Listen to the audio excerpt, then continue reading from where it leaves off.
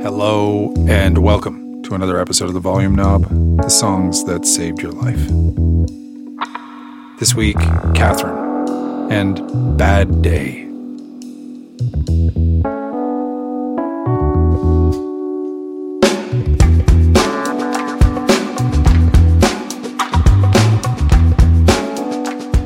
Hey friends, welcome to another episode of the show.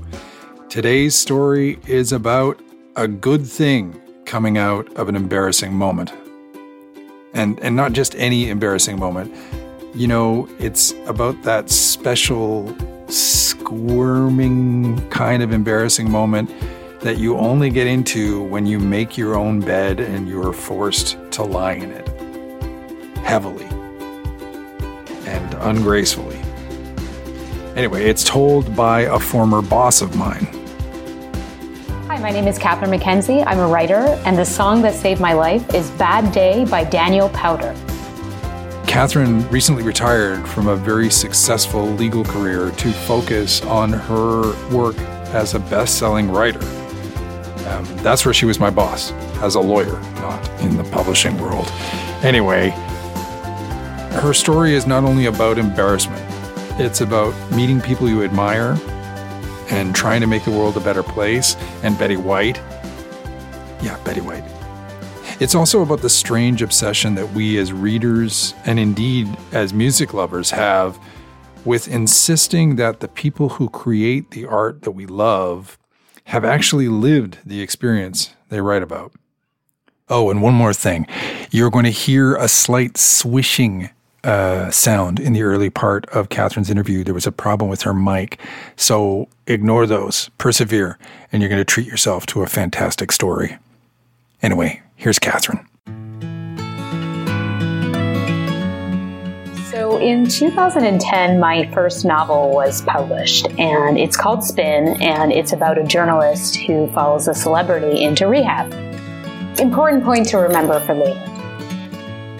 It's interesting telling people that you have a book coming out for the first time because I couldn't have anticipated many of the reactions that I got to it, from everyone assuming that because I was a lawyer at the time that it was obviously a John Grisham type book, to then also sort of assuming that this was based on personal experience. And so, you know, I would tell people to always ask what's about. I would tell them the premise, and I would get some version of, oh, so did you go to rehab to research that? Or have you been to rehab? Or, which I just found completely shocking. I mean, as a woman, I guess I'm used to getting asked super personal questions, particularly around children and whether you're going to have children and why don't you have children and that sort of stuff.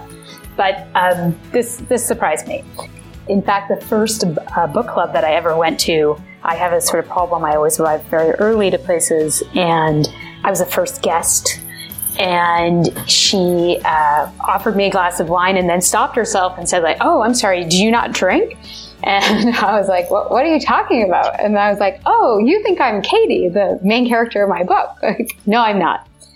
And probably the funniest one was actually my father-in-law, who read the book and said that I seemed to know an awful lot about drinking.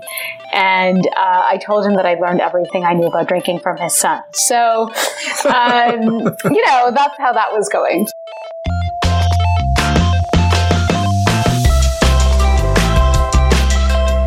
So one of the things that happens when you're an author is that sometimes you get invited to book festivals. And there's a big book festival in Montreal called Blue Met. And I was invited to go that spring to the Blue Met Festival. And one of the perks of being an author is that you get some free things, like free books sometimes, and free tickets to other people's events. The free event that Catherine was looking forward to attending most at that year's Blue Met was a talk between James Fry and a local CBC journalist here in Montreal. Fry is, for those of you who don't remember him, the author of a 2005 book called A Million Little Pieces, which was marketed as a memoir, but turned out to be fictional, at least in part.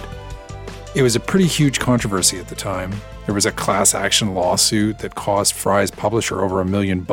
Anyway, around the time that the James Fry controversy blew up, Catherine was actually at home herself, working on her first novel.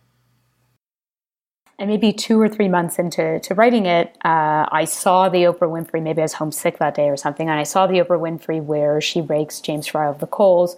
For those of you who don't know the story, his book is a memoir about his time in rehab, but some of the details are not true or changed or exaggerated. And when Oprah found this out, she decided to rake him over the coals on live television, and various things happened. He got sued. And, you know, like ultimately it turned into a bit of a debate about memoir and what does that mean. And certain famous memoirists sort of came forward and were like, no, you have to be absolutely honest. And to which I rolled my eyes. But anyway, long story short there, it actually made me curious to read the book. And I did, and I loved it. And what I've always told people about that book is I don't care if it's fiction or a memoir, it's just a great book. And for me, something is not better because it's true. It's either a good story or it isn't. All right, so fast forward back to 2010, Catherine is at the Blue Met signing copies of her own good story, which is most definitely not based on her own life.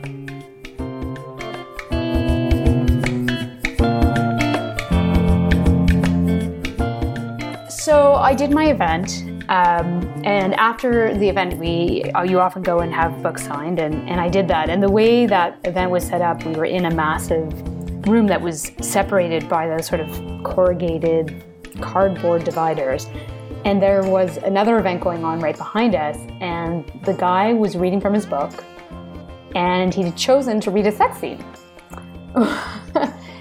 Like deep into the microphone, super loud, and the worst sex scene I've ever heard in my life. I don't know why this guy was so proud of this sex scene, why he felt the need to read it. I think he was just trying to shock people. And I like, nobody was buying that book after that reading. And I don't remember his name, but I wouldn't out him anyway, but it was weird. Unfortunately for Catherine, the overly loud, awkwardly written sex scene was only the start of her awkward and weird afternoon. And then I'm like, okay, well, it's like 15 minutes to, as I mentioned before, I show up early for everything, so time to get in the elevator and go to my event. And I'm wearing a badge, so, you know, as most people do at these types of things, they've got like a lanyard with a badge on it, and I think it says author on it. I get on this elevator and go down one floor. And in my memory, this elevator is like something from a movie that a kid had just pressed every single button, you know, floor 45 to 0. So anyway, it stops at the next floor, and this older couple gets on, and they have badges on too, but I guess they were participant badges. And we had a brief conversation saying, you know, where are you going? Oh, going to see James Frey. And they're like, us too. Oh, great. Yeah, big fan. Anyway. Bing, stop at a floor, doors open. There's James Frey. We've like literally just said his name. It's like we've conjured him out of thin air, and on he walks to the elevator. And the couple who's standing in the right-hand corner of the elevator and I'm on the left side are kind of like giving me the eye for some reason. I don't know about you, but anytime I've seen anyone famous that I admire in public, I enter into this sort of should I or shouldn't I debate. That said, once you open your mouth, you're sort of at a conversational point of no return. Like once you're in, there's no turning back, especially in an elevator. Catherine got there pretty quickly with James Frey.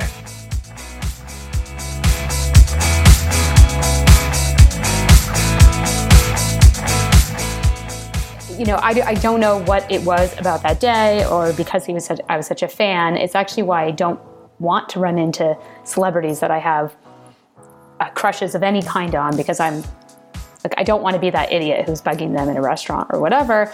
But we were on an elevator 1 foot away from one another back in Maskless 2010. And so I found myself saying, oh, hi, Mr. Frey, I'm a big fan. And he was nice about it. And he was like, oh, yeah, thanks. And then I felt the need, of course, to be like, but, you know, I'm not just a reader, I'm also a writer. So I told him that I was a writer and my first book had just came out. And he was like, oh yeah, with who? I said HarperCollins, and because that was his publisher. And he's like, oh, just in Canada or in the US? And like, just in Canada? And he's like, oh, we'll have to fix that for you. And I can feel myself getting red in the face, which I do when I'm embarrassed. And this couple is sort of like hovering in the corner, and we keep stopping, and this conversation is already going on for way longer than I anticipated. And then he says, what's your book about? And I have a mental like, oh shit.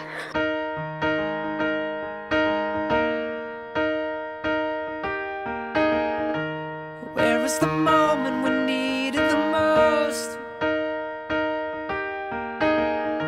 You kick up the leaves and the magic is lost. I'm like, wow, and I'm sure I'm now 7 more shades of red. Well, actually, it's about a journalist who follows a celebrity into rehab. And I'm pretty sure I kept the words, not that there's anything wrong with that, from spilling out of my mouth. And then he paused the way everyone does when I would give that little preamble, and he said, oh, are you a journalist? Tell me your life's been way offline. You fall into pieces every time. It's worth mentioning here that Katie, the protagonist in Spin, ends up going to rehab after spectacularly failing in a job interview in a big-time music magazine. She shows up drunk from the night before. And there's music throughout the book. And for whatever reason, I always saw that book as a musical, which doesn't necessarily make sense, and it's not necessarily what's translated to the page, but there is a scene in rehab where she befriends a celebrity, and they actually sing a song together in the cafeteria because the celebrity's ex-boyfriend has also ended up in rehab, and she's just losing it. And so it was my big musical number, but on paper. And I don't need no care and you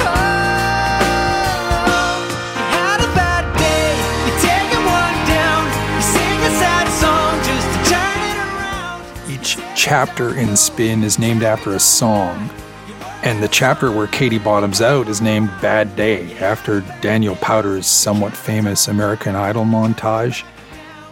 Though she was used to telling people that she and Katie weren't the same person, there was a pretty significant scoop of bad day for Catherine in that elevator, slowly descending.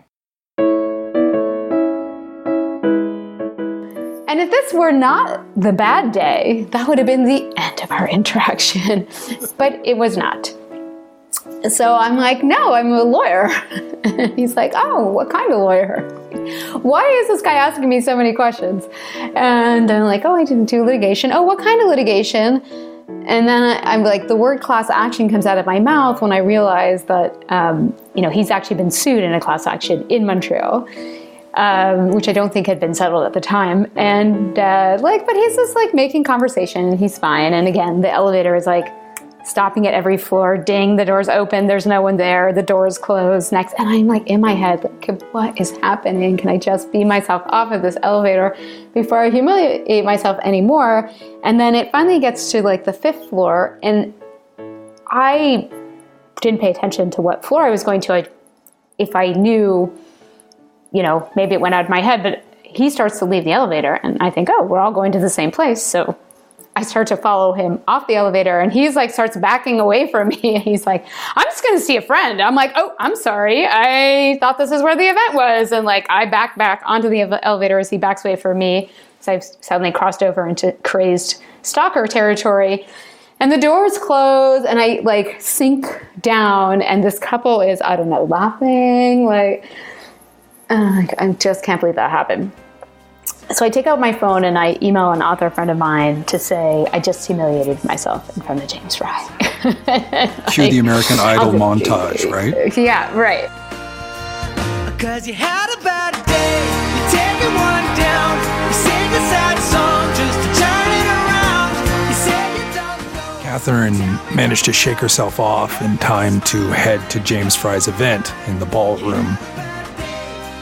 He does his talk, his interview, and one of the things he says in the interview is that, he didn't care about the controversy about his book because he wants to disrupt the system, and that's what he's about, and that's what he's trying to do with his books. At the end of all this, they opened this up for audience questions, and because I had not humiliated myself enough that day, I decided, obviously, I'm going to put up my hand. And because it was the bad day, I got picked. And they're like, just hold on a sec, we'll get the microphone to you. And I actually said, it's okay, I can speak loud enough to be heard. And he's looking at me like, oh my God, this crazy fucking lady.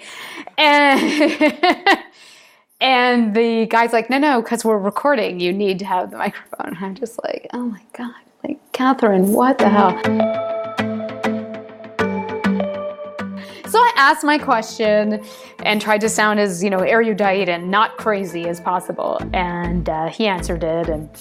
And we had a moment, he looked at me and he's like, I know who you are. And I was like, yeah, just let me do this.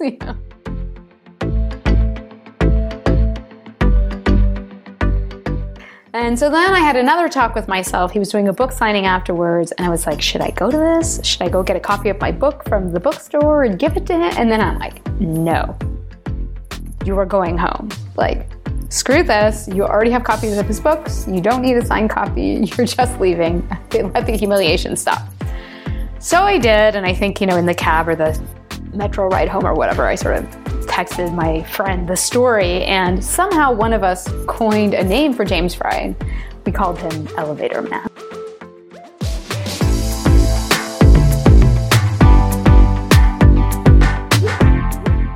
Now, maybe for most people, that would be the end of it. Catherine and the Elevator Man and the bad day would end there. A little cocktail party anecdote for her to share when people are sharing embarrassing moments. And it might well have ended there if it weren't for an internet movement that picked up steam in the spring of 2010. Ladies and gentlemen, Betty White. To recruit Betty White to host Saturday Night Live.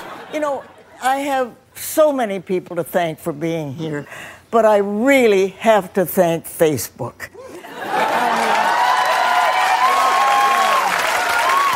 When I first heard about the campaign to get me to host Saturday Night Live, I didn't know what Facebook was. And now that I do know what it is, I have to say, it sounds like a huge waste of time. Catherine didn't get it. Why give someone who's already famous more support? Where was the groundswell coming from? She didn't get it, but it did give her an idea.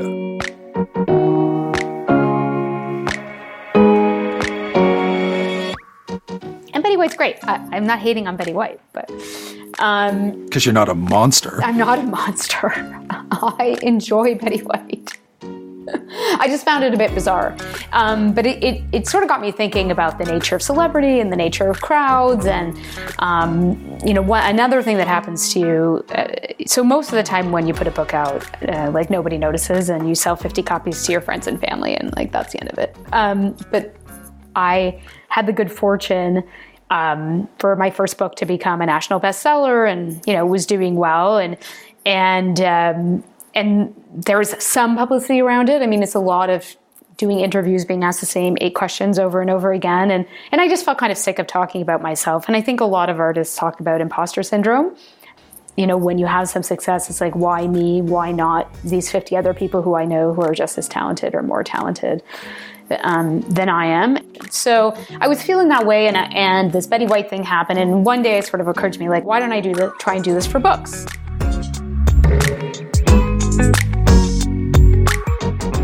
So she created a Facebook group called I Bet We Can Make This Book a Bestseller. The approach was to use whatever influence she had and whatever influence she could bring to turn the light on the work of people she admired. She worked hard to recruit other authors, some with even bigger names, to her Facebook movement. So I'm trying to conscript other writers. I know some, and then I was reaching out to people I didn't know as well. And then I was like, well, James Fry says he wants to like disrupt the system. Maybe I can conscript this guy. Like, who knows? You know? Catherine reached out to Fry's representatives using a publisher's database. She thought she might be able to use some of that elevator embarrassment to forward the career of someone worthy. And I explained the concept and asked if he could pass my email along to James. And I said, like, P.S., he may remember meeting me in an elevator in Montreal. Sometime later, she got an email from an unlikely source. And I was out for lunch with some work colleagues, and my phone was away for a couple of hours. Back when you could put your phone away for a couple of hours. And at the end of lunch, I took out my phone, and I had an email from somebody named James Fry. No subject matter. And I opened it, and it said, "How can I help?" And I was like, sure. Yeah, right. So I forwarded the email to my friend Sean. Sean Klumparens was one of the authors that Catherine was trying to promote. And I was like, haha, dude. Nice try. He's like, I don't know what you're talking about. I'm like, well, I know you made up this email address for James Fry, like, not funny. And he's like, no, I swear. Like, this is actually him writing to you, I think. And I'm like, oh my God, okay, So I think I composed myself and waited a little bit to write to him and to say, well, he had a blog at the time. And I was like, do you think you could blog about this initiative? Here's some information. She waited for a couple of weeks, but having heard nothing, she fell back on the elevator method. Okay, I know how to make this happen. So at that point, I'd read all of his books, some of them many times. And so I mimicked his writing style, and I wrote a post about it, but as him. And then I sent it to him, and I was like, do you mind posting this on your blog? And I don't even think he answered, but he put it up with his name.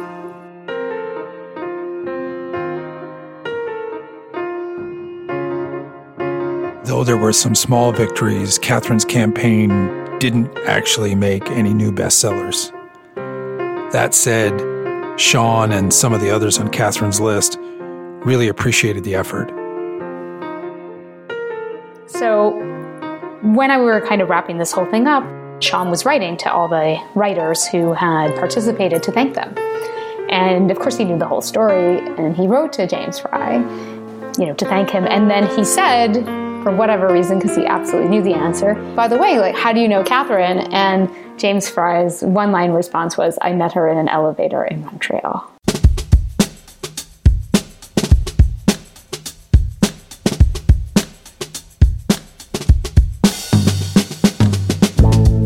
Hey friend, thank you for listening. The Volume Knob is a weekly exploration of personal stories and the power of music. It's produced by Semlevin Audio, and it's edited, written, mixed, and hosted by me. My name is Keith Searing. You can follow the show on Twitter at VolumeKnob1, that's the number 1, and on Instagram at volume_knob. My thanks to Catherine McKenzie for being on the show this week. Be sure to check out our website at www.volumeknob.net for show notes, where you can get links to Catherine's books. The website also has a link to our mailing list, where you can sign up for our monthly Volume Knob newsletter. I'd encourage you to do that as well. Finally, many thanks to my daughter Kate for her 30-second review of Bad Day, which she may have liked a little more than she let on. So, what did you think? A big fat meh. It was okay, but it was kind of boring at the same time. I saw you dancing. Yeah, because I was bored. What do you think I was gonna do? Complain? No. Because then you're just gonna get... It's not atypical, is it? I don't know what that means. See you again next week on the Volume Knob for more stories about the songs that saved your life.